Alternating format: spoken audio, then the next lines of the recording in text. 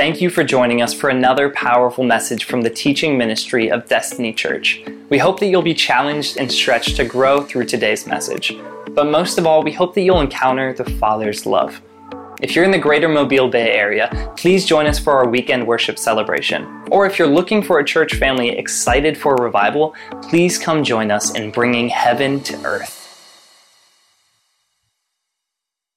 Come on, release your sound this morning. He is worthy of all the honor and the glory and the praise. I am so excited to be able to stand before my family and to be able to share the word of the Lord on this morning. Now, it's just exciting just to be here. Don't y'all stare at me like that. It's a good Sunday. We're going to have an amazing time in the Lord. I love what the worship team started off singing. They started talking about the power of the Spirit. And I'm like, oh my goodness, this is so on point. So I'm really excited about what God is doing. Are you at Destiny? One more time, one more shout of praise for God. Just one for him. Real loud.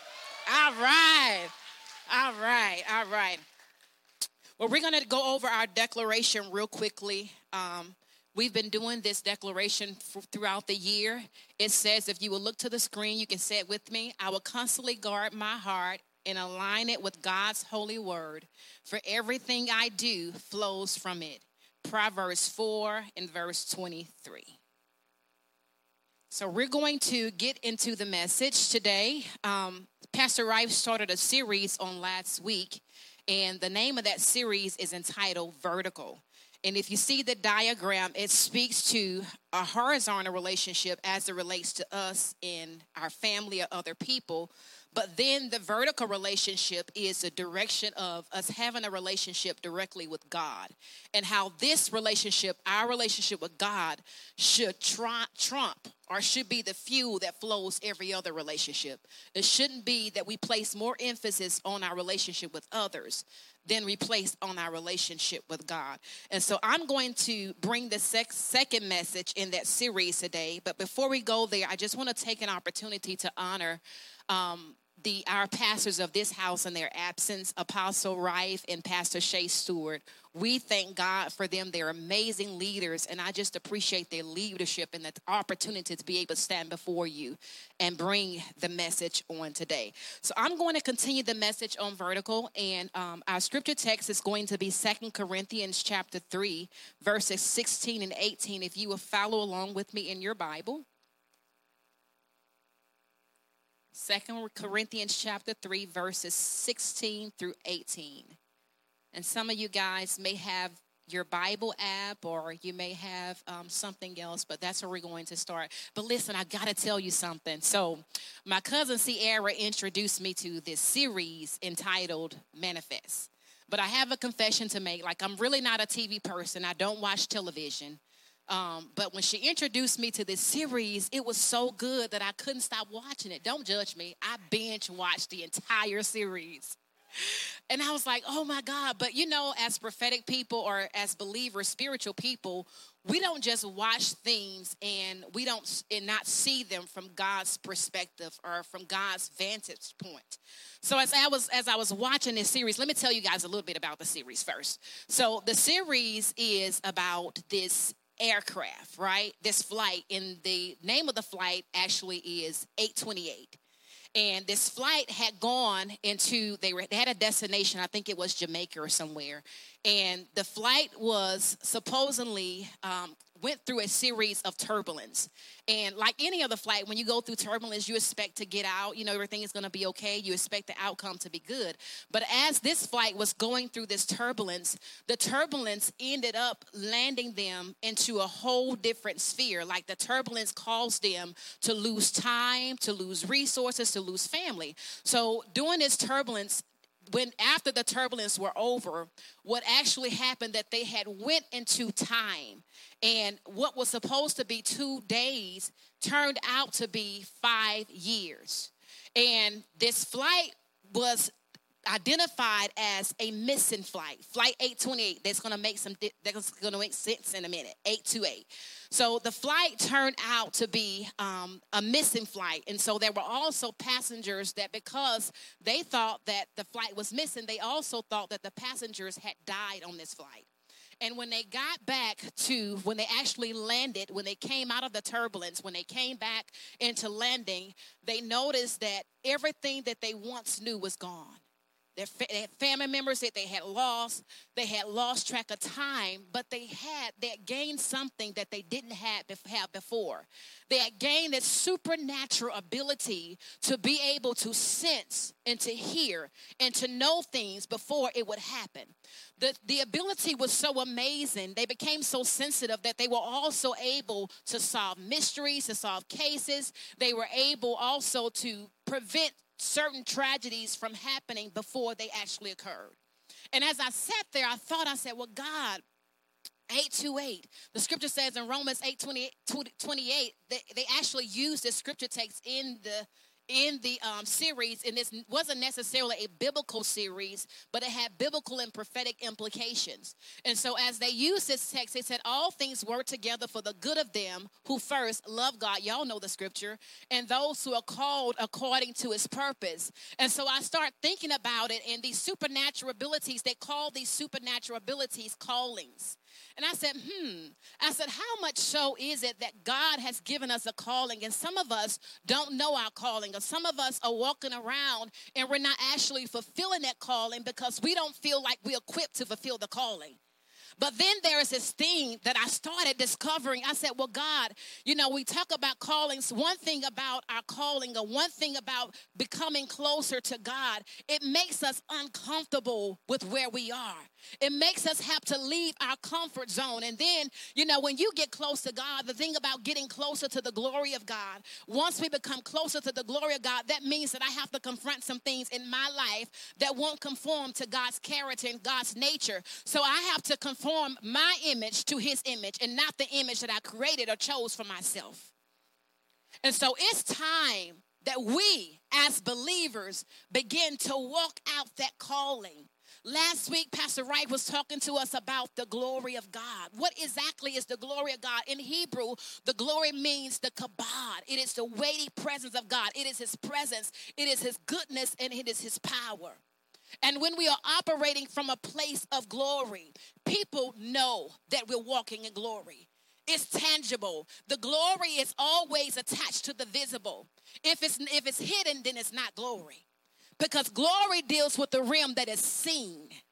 It brings the invisible into visibility. And so manifest, when you talk about manifesting, that's what I'm going to be talking about in this series, Vertical, the manifestations of glory. And I know you're asking, well, what in the world does that series, Manifest, have to do with this series? How does it ties with the series, Vertical? Because I'm talking about manifestation, right? Manifestation, being able to reveal, being able to unveil, being able to become visible. And so the glory of God is the manifestation of who he is. It is everything who God is coming out into the open.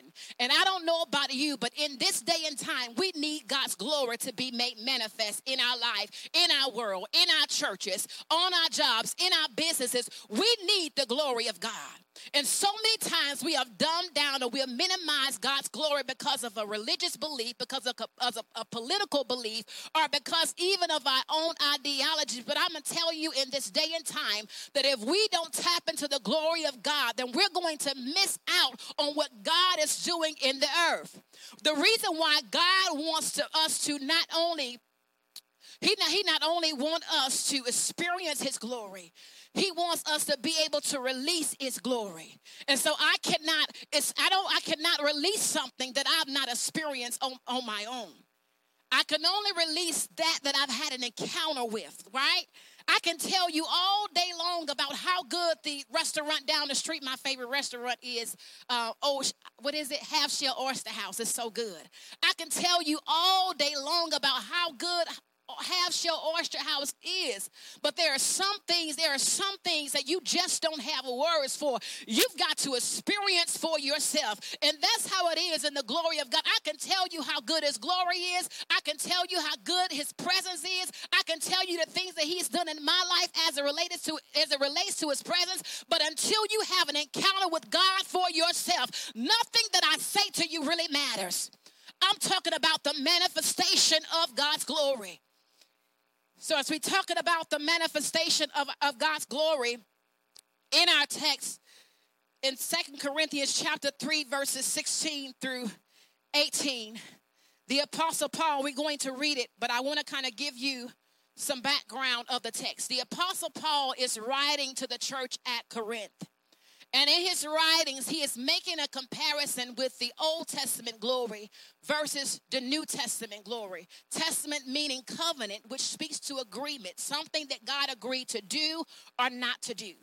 And so in his comparison, he began to tell them, he said, in the Old Testament glory, when the kabod would manifest, when the weighty presence of God, when everything who God was would come out in the opening, when the people, the children of God the children of Israel could not handle it.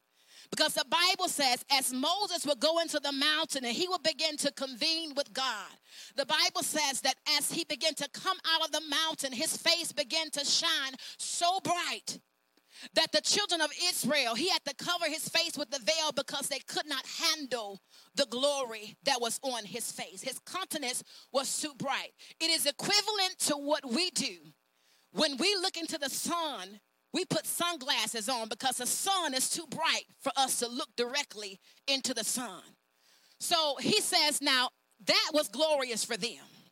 That was a glorious encounter for them to be able to encounter God's presence through a man, through the countenance of a man.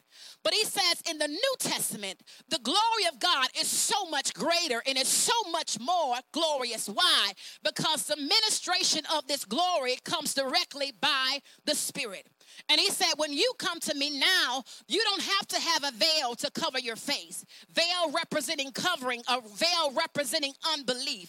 He said, but now, he said, the veil has been torn. The veil has been removed. The scripture says that when Jesus hung on the cross, and after he said it is finished, the Bible says that the veil began to rip from top to bottom. And I'm telling somebody this morning that everything that would keep you out of the presence of God, every obstruction, every obstacle that would keep you from seeing him face to face has been removed. So why are we not experiencing his glory? If he's already done the work, he's already removed the veil, then why are we not encountering him to the degree that he desires for us to encounter him? In the glory, I don't have to work. I just need to rest. You see, when we're outside of glory, then we're working, we're toiling, we're trying to get this done. We're trying to make this happen. I'm trying to get this just the way it's supposed to be. I'm trying to get my body to come into alignment. But when I begin to step into the glory, I don't have to get anything to an alignment. The glory does all the work. And I came to tell you this morning that God is releasing his glory upon the church. The manifestations of his glory. Let's get to our text in 2 Corinthians 3 and 16 and 18. It says, but when one turns to the veil, I'm sorry, I'm leaving you guys. It says, well, you're reading with me. But when one turns to the Lord, and I'm reading from the English Standard Version. But when one turns to the Lord, the veil is removed. I just said that to you. Now the Lord is the Spirit. And where the Spirit of the Lord is, there is freedom. And we all with unveiled face, beholding, looking upon, or gazing the glory of the Lord, are being transformed into the same image from one degree of glory to another. For this comes from the Lord, who is the Spirit. So here's what I want you to know this morning, and this is what I feel like God wants his church to know, that our invitation, our relationship with God was an invitation into glory, right? When we come into relationship with him as believers, that's our invitation into glory. But here, our gaze upon God's glory determines the degree of glory we will experience. Our gaze. What does that mean, to gaze upon something? It means to look at intently. It means to stare at. It means to turn your attention to. It means to meditate on. It means to contemplate. It means to focus. And so I would like for someone who I'm in relationship with as a significant other to gaze upon me. But it feels very weird if someone that I'm not in relationship is staring or gazing at me. But when when it comes to our relationship with God, our gaze it is an intimate move. And as we begin to gaze upon him, he not only releases his glory, but he transforms us in his glory. Isn't that powerful? He doesn't just releases his glory in our life. Listen what it says in 2 Corinthians 13, 16, and 18.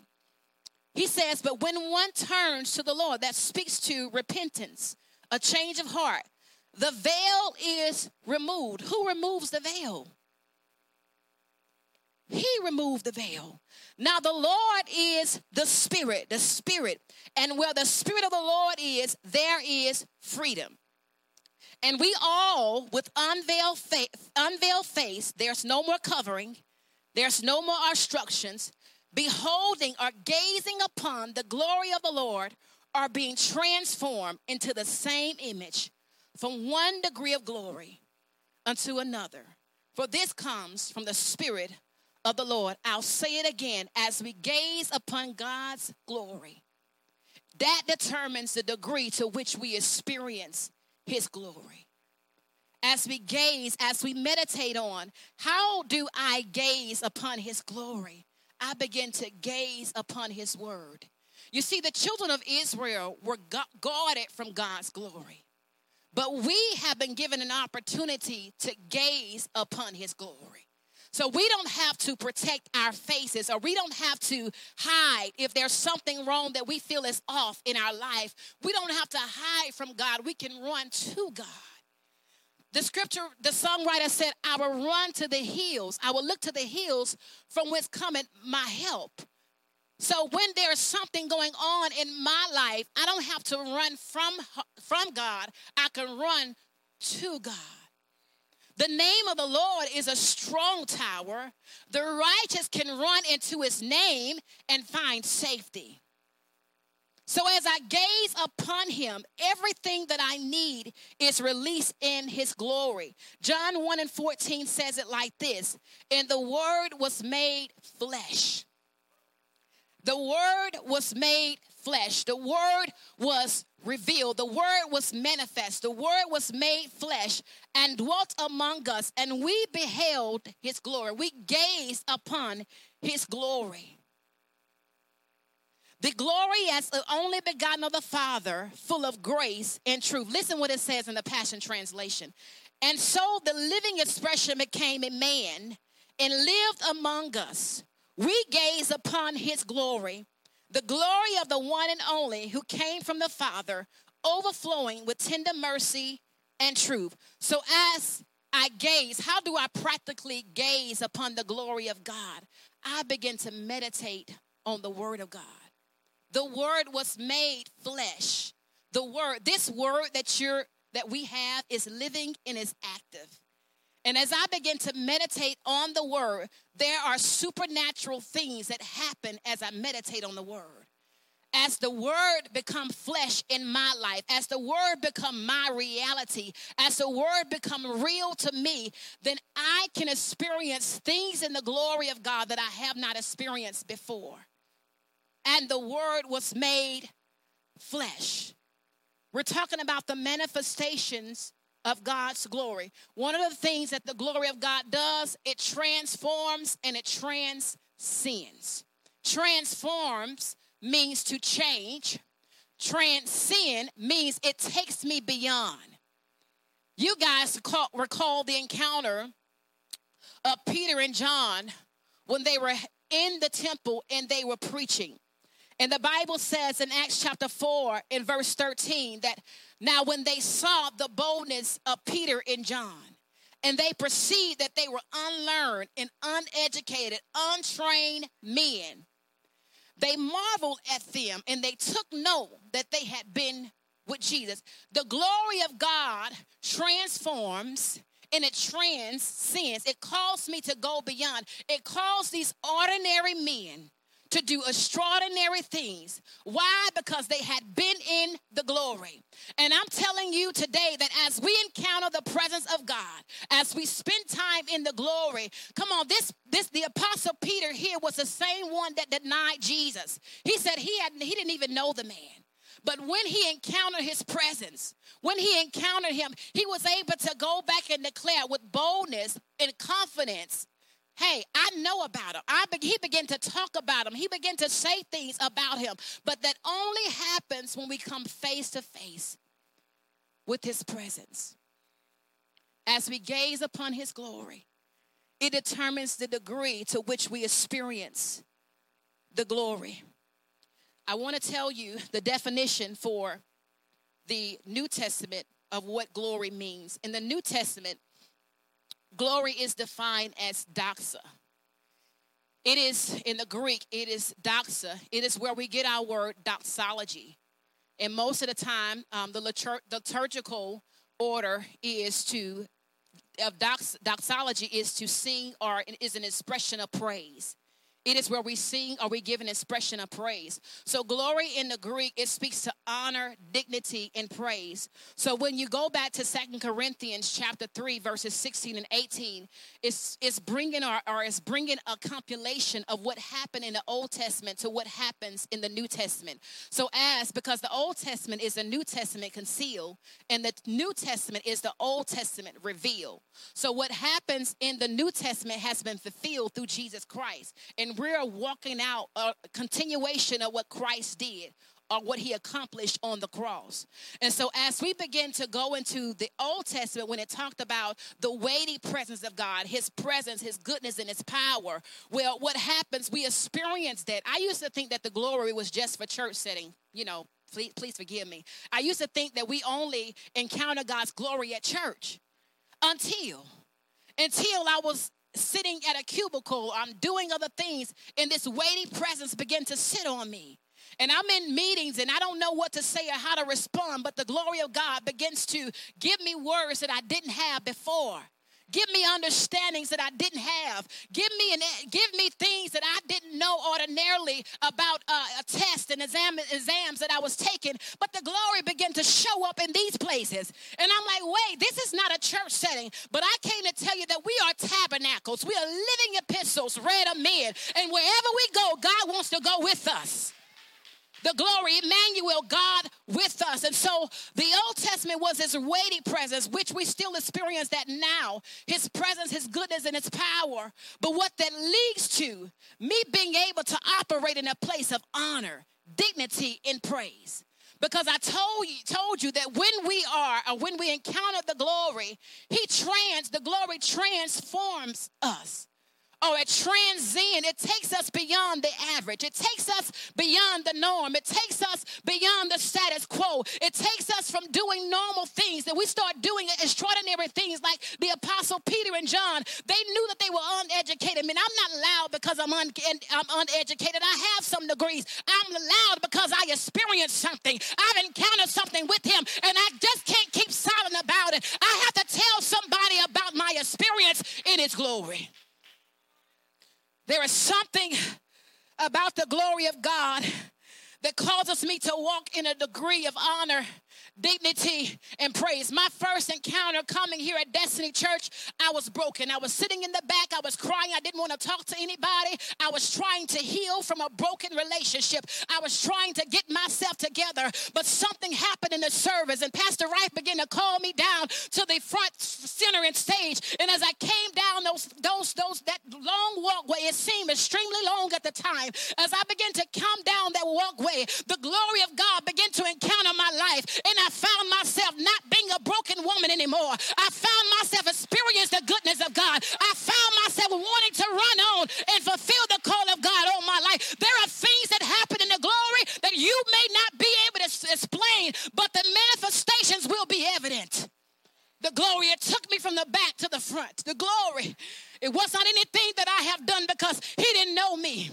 And I didn't feel like I had what it takes to be able to go forth in ministry again. But there's something about the glory that gives you confidence. Something about the glory that releases a level of honor, a level of dignity, a level of praise that you didn't have before. And people will notice when you are walking in God's glory. I don't know about you today, but I came to tell somebody that God has taken a church from the back to the front. Come on, give him some praise. Come on, those of you who have been sitting, it's time that you serve. It's time that you spend time in the glory so that you can have something to release in the earth, in your sphere of influence. God wants to make you a step above the rest. When you get ready to go into that job interview, God wants to highlight your name with dignity. He wants to put letters behind your name that you didn't have before. Come on, he wants to give you something that the educational system can't give you. He wants to give you something that your marriage cannot give you. He wants to give you something that you've not experienced in life before. He wants to give you a power and a presence that you've not been able to tap into in your prayer walk. I came to tell you that the glory of the Lord is going to manifest in your life today as you begin to cry out for the manifestations. God, unveil your glory in my life. In my life, there were situations in my life, and I'm talking about me, that I didn't have the resources, I didn't have the experience, I didn't have the know-how, I didn't even have the connections to be able to walk into certain doors. But it was the glory of God. I knew how to lay before God. I knew how to cry out to God. And I just believe that my time spent with God was not wasted. I just believe the time that I would prostrate myself before him, the time that I would gaze upon his face, the time that I would look into his face, that something was happening there. I may have not been able to feel it at the time, but let me tell you something. When I began to walk out of those rooms, especially in my early years, when I began to cry out to God, there was one particular time that I was laying before God, and the Lord says, I want to send you to the nations. And I said, yes, Lord, I'll go. And he said to me, he said, will you really go? I said, yes, God, wherever you send me, I will go. And I was talking to my sister the other day, and lo and behold, as soon as I got out of that place of worship, I got a phone call that someone said there is a missionary from Africa that is asking for someone to go to Africa. I had no idea that God was going to send me over there. And she said, I know you have to pray about it. I said, no, I don't have to pray about it. God has already spoke about it, and we're going. I had no idea about mission work, but it was the glory that caused me to be transformed and transcended into a place that I had no knowledge of. And it was that same glory that gave me the ability. As we were sitting there in these meetings, deaf ears were literally open. We were sitting there in these meetings. I never experienced miracles on that level like that before until we stepped ground into Africa. But it came as a result of gazing upon his glory. And I'm telling you today, not to brag, but God wants to do something in your life. But it's going to come as a result of your gaze. God wants to use you in your family. He wants to use you in your mountain where you've been called. But he's saying, listen, I need you to gaze upon me, because we can no longer relegate healing to someone else. We can no longer relegate our family's deliverance to someone else. We can no longer relegate our own deliverance to someone else. It is time, because the veil has been torn. There is no middleman. There is no middleman. There is nothing standing between you and God but you. So it is time that we begin to go to him face to face and begin to gaze upon his glory. Here's what the scripture says in 2 Peter chapter 1 and verse 3. I said to you that glory reveals the divine nature of God that leads to honor, dignity, and praise. And not only does it reveal the divine nature of God, it releases the divine nature of God. As we spend time in his glory, sin dissipates. As we spend time in his glory, depression dissipate. As we spend time in his glory, fear has no choice but to leave. And here's what the Lord said to me: stop negotiating with the enemy. Stop negotiating with the enemy about something I've already given you. And many of you are negotiating. You're fighting back and forth. I don't have time for that. I take authority over the atmosphere in my own life. I take authority over my financial status. I take authority over my marriage. I take authority over whatever it is that God has given you. You don't have to negotiate. It's non-negotiable. It's already done. Just gaze upon his glory And in his glory, he's going to give you the confidence and the boldness to step into it. The scripture says in 2 Peter chapter 1 and verse 3, in the King James Version, and I read this version, but in the King James Version, it says that he has, according to his divine power, again, speaking to his nature, he has given us some things. All things. All things. How much is all?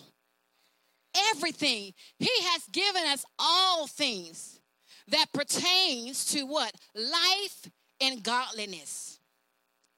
According to the knowledge of him who has called us unto glory and virtue. That's the King James Version. I want to kind of unpack this text a little bit. According to his divine nature, he has given us all. All is everything. Everything that pertains to life and godliness. And I know there are people in this room, including myself, that there are needs that we have. Different needs that we have. But the Lord is saying here that I've given you everything that pertains to life, all things that pertains to life and godliness. Well, what is the disconnect? Why am I not walking in that? Why I'm not able to access the all things that you have given me? He says it's according to or by the knowledge of him. Well, when I gain a knowledge of who he is, I also gain access to the all things that he has prescribed and ascribed to me.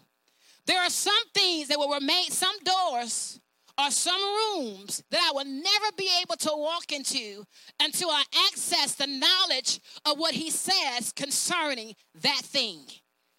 And so that's the disconnect. That's why it's important to gaze upon him. I told you gaze means to contemplate, to look intently to turn your attention to. So as I gaze upon his glory begins to reveal to me or provide insight into the areas where I've had no knowledge of. The areas that have been dark, because light is the presence of revelation. But darkness is a lack of revelation. It is ignorance. And not saying that we are ignorant, but there are certain things that we don't know. And we don't know, then we can't access it. But the scripture says here that I've already given you all things that pertains to life and godliness. How? According to the knowledge of God. And he said, why have I given you these things? Because I have called you to glory and virtue. Glory and virtue, meaning that thing that God has placed on the inside of you is supposed to lead to honor, dignity, and praise. Honor, dignity, and praise. So God, right here on our screen, it says, everything we could ever need for life and godliness has already been deposited in us. I like to think of that as a banking account. Everything has already been deposited in us. You can't access your funds if you don't have the right information, right? You can go to the bank all day. It can be your bank, right? It can be your account. It can be yours. You go there every day, but they're going to ask you, ma'am, what is your driver's license? Can you please present your driver's license, sir? What is your account number? There are certain things they're going to ask you to be able to access that account, right? It's yours. But if you don't have the right information, then you can't access those things. Okay? So he says, I've already deposited this into your account. I've given it to you. By my divine power, I told you that in the glory, I don't have to work. I have to rest in what he's declared. And as he gives me steps to take, I make alignment with those steps. I walk into those steps. For all this was lavished upon us through the rich experience of knowing him who has called us by name. This is so good. By name. Do you really mean that God knows my name? The Bible says that the very hairs on my head are numbered. He doesn't get me mixed up with Glenda. He knows my name. My name. He has blessed us according as he has chosen us. There are things that God has for you that are just for you. I don't care if they get there before you. They can't get it because it's yours. It's yours. He knows your name. He has invited you into a place of glory. And it says, and he has invited us to come to him through a glorious manifestation of his goodness. God wants to reveal his goodness to us. Why is it so important that we encounter the glory of God? Because if we don't encounter the glory of God, if we don't encounter the glory of God, if we decrease our gaze upon God, if we decrease our looking towards or into the glory, what happens? We also decrease the glory. If we're not looking at him, then we don't experience him, right? Who doesn't want to experience God? Who doesn't want to experience his goodness? So decreased gaze equals decreased glory, and decreased glory equals decreased growth. If we're stagnant, if we're not growing, if we're not encountering him, then there are people in our lives that are not experiencing the fullness of God. Those of you who are called into places and areas of leadership, those of you who are called to be leaders in your own house, those of you who are called to arenas of healing and all of these different things, if you are not looking intently or gazing upon God, then there are some areas in your life that will remain in darkness. Remember, everything about God is light. So if I don't come into the light, then there are going to be areas in my life where the lights are turned off. Think about it. Think it in this terms of your house, right? When you go into your house, you may have lights on in some rooms, but there are other rooms that the lights are off. And when the lights are off, you can't see in the dark. It's hard to look in the dark and to see. But the scripture says that the light shineth in darkness, and the darkness did not comprehend it or did not overtake it. So the moment I step into glory, the light of his glory began to overtake every area of darkness that is in my life, that is in my world. And that darkness has to flee. That darkness has to go, representing for some of us ignorance. That darkness representing some of us for pain that won't leave our body. That darkness may be representing for someone sickness that I continue to battle with. And I'm not saying that this is something that we have to do. As I stated before, it is by his spirit. Not by might, not by power, but by my spirit, said the Lord. So as we partner with his spirit by gazing upon his glory, he begins to do the work. And the spirit searcheth all things, yea, even the deep things of God. There are things that we are not aware of. There are things that are beyond the surface, but the spirit begin to take a search like a lamp, a flashlight, and begin to search out the things of God in our life. Oh yeah, on such and such day, he's supposed to be here. On such and such day, they're supposed to be there. Let me arrange circumstances to come into alignment so that they can get there on time. But we don't experience that, right? If we're not gazing upon his glory. Oh, yeah, this is supposed to be the person that they're marrying. Oh, yeah, this is the person that they're supposed to hire for this job. Oh, yeah, this is the business that I want them to have. Oh, yeah, this is what the name is supposed to be. This is the thing that is needed to access and unlock this healing in their life. But when we are not in the glory, when there's a decreased gaze, there's a decrease of the glory, and there's a decrease of growth. And I don't know about you, but I cannot afford not to grow. I cannot afford to be stagnant. I cannot afford to be lifeless. I cannot afford to be dry and barren in this season of my life and every season of my life. Because the Bible says that he calls us trees planted by the rivers of living waters that shall bear fruit in its season. And that's really every season. Regardless of what's happening in my life or around your life, it shouldn't cause us to stop bearing fruit. Why? Because we have the Holy Spirit on the inside of us. He is the Spirit, fruits of the Spirit, right? Love, joy, peace, long-suffering, goodness, temperance, self-control. All of these things are a result of having him living on the inside of us. And because I have him on the inside of me, no matter what season I am in, I have the ability to bear fruit. So I've decided that instead of all of the negatives, I want to increase this. I want to increase my gaze. You can come. I want to increase my gaze so that I can increase his glory and so that I can increase my growth. Why do I want to grow? Because when I grow, everything connected to me grows. Growth is the very nature and the character of God. It is the divine nature of who he is. Everything he touches prospers. Everything he does excels into something good.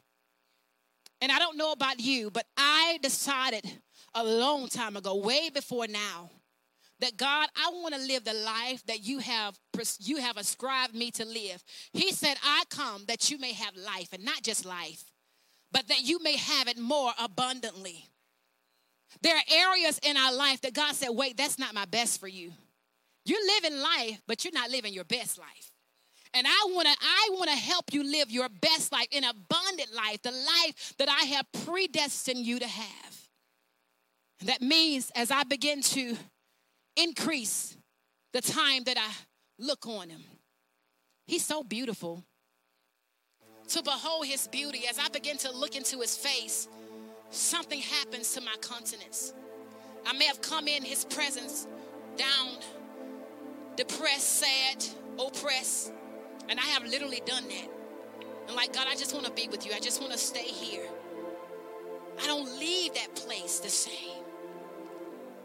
After spending time with him, I have literally felt things leave my body. That's a form of deliverance. I have spent time in his presence. Nobody had to touch me.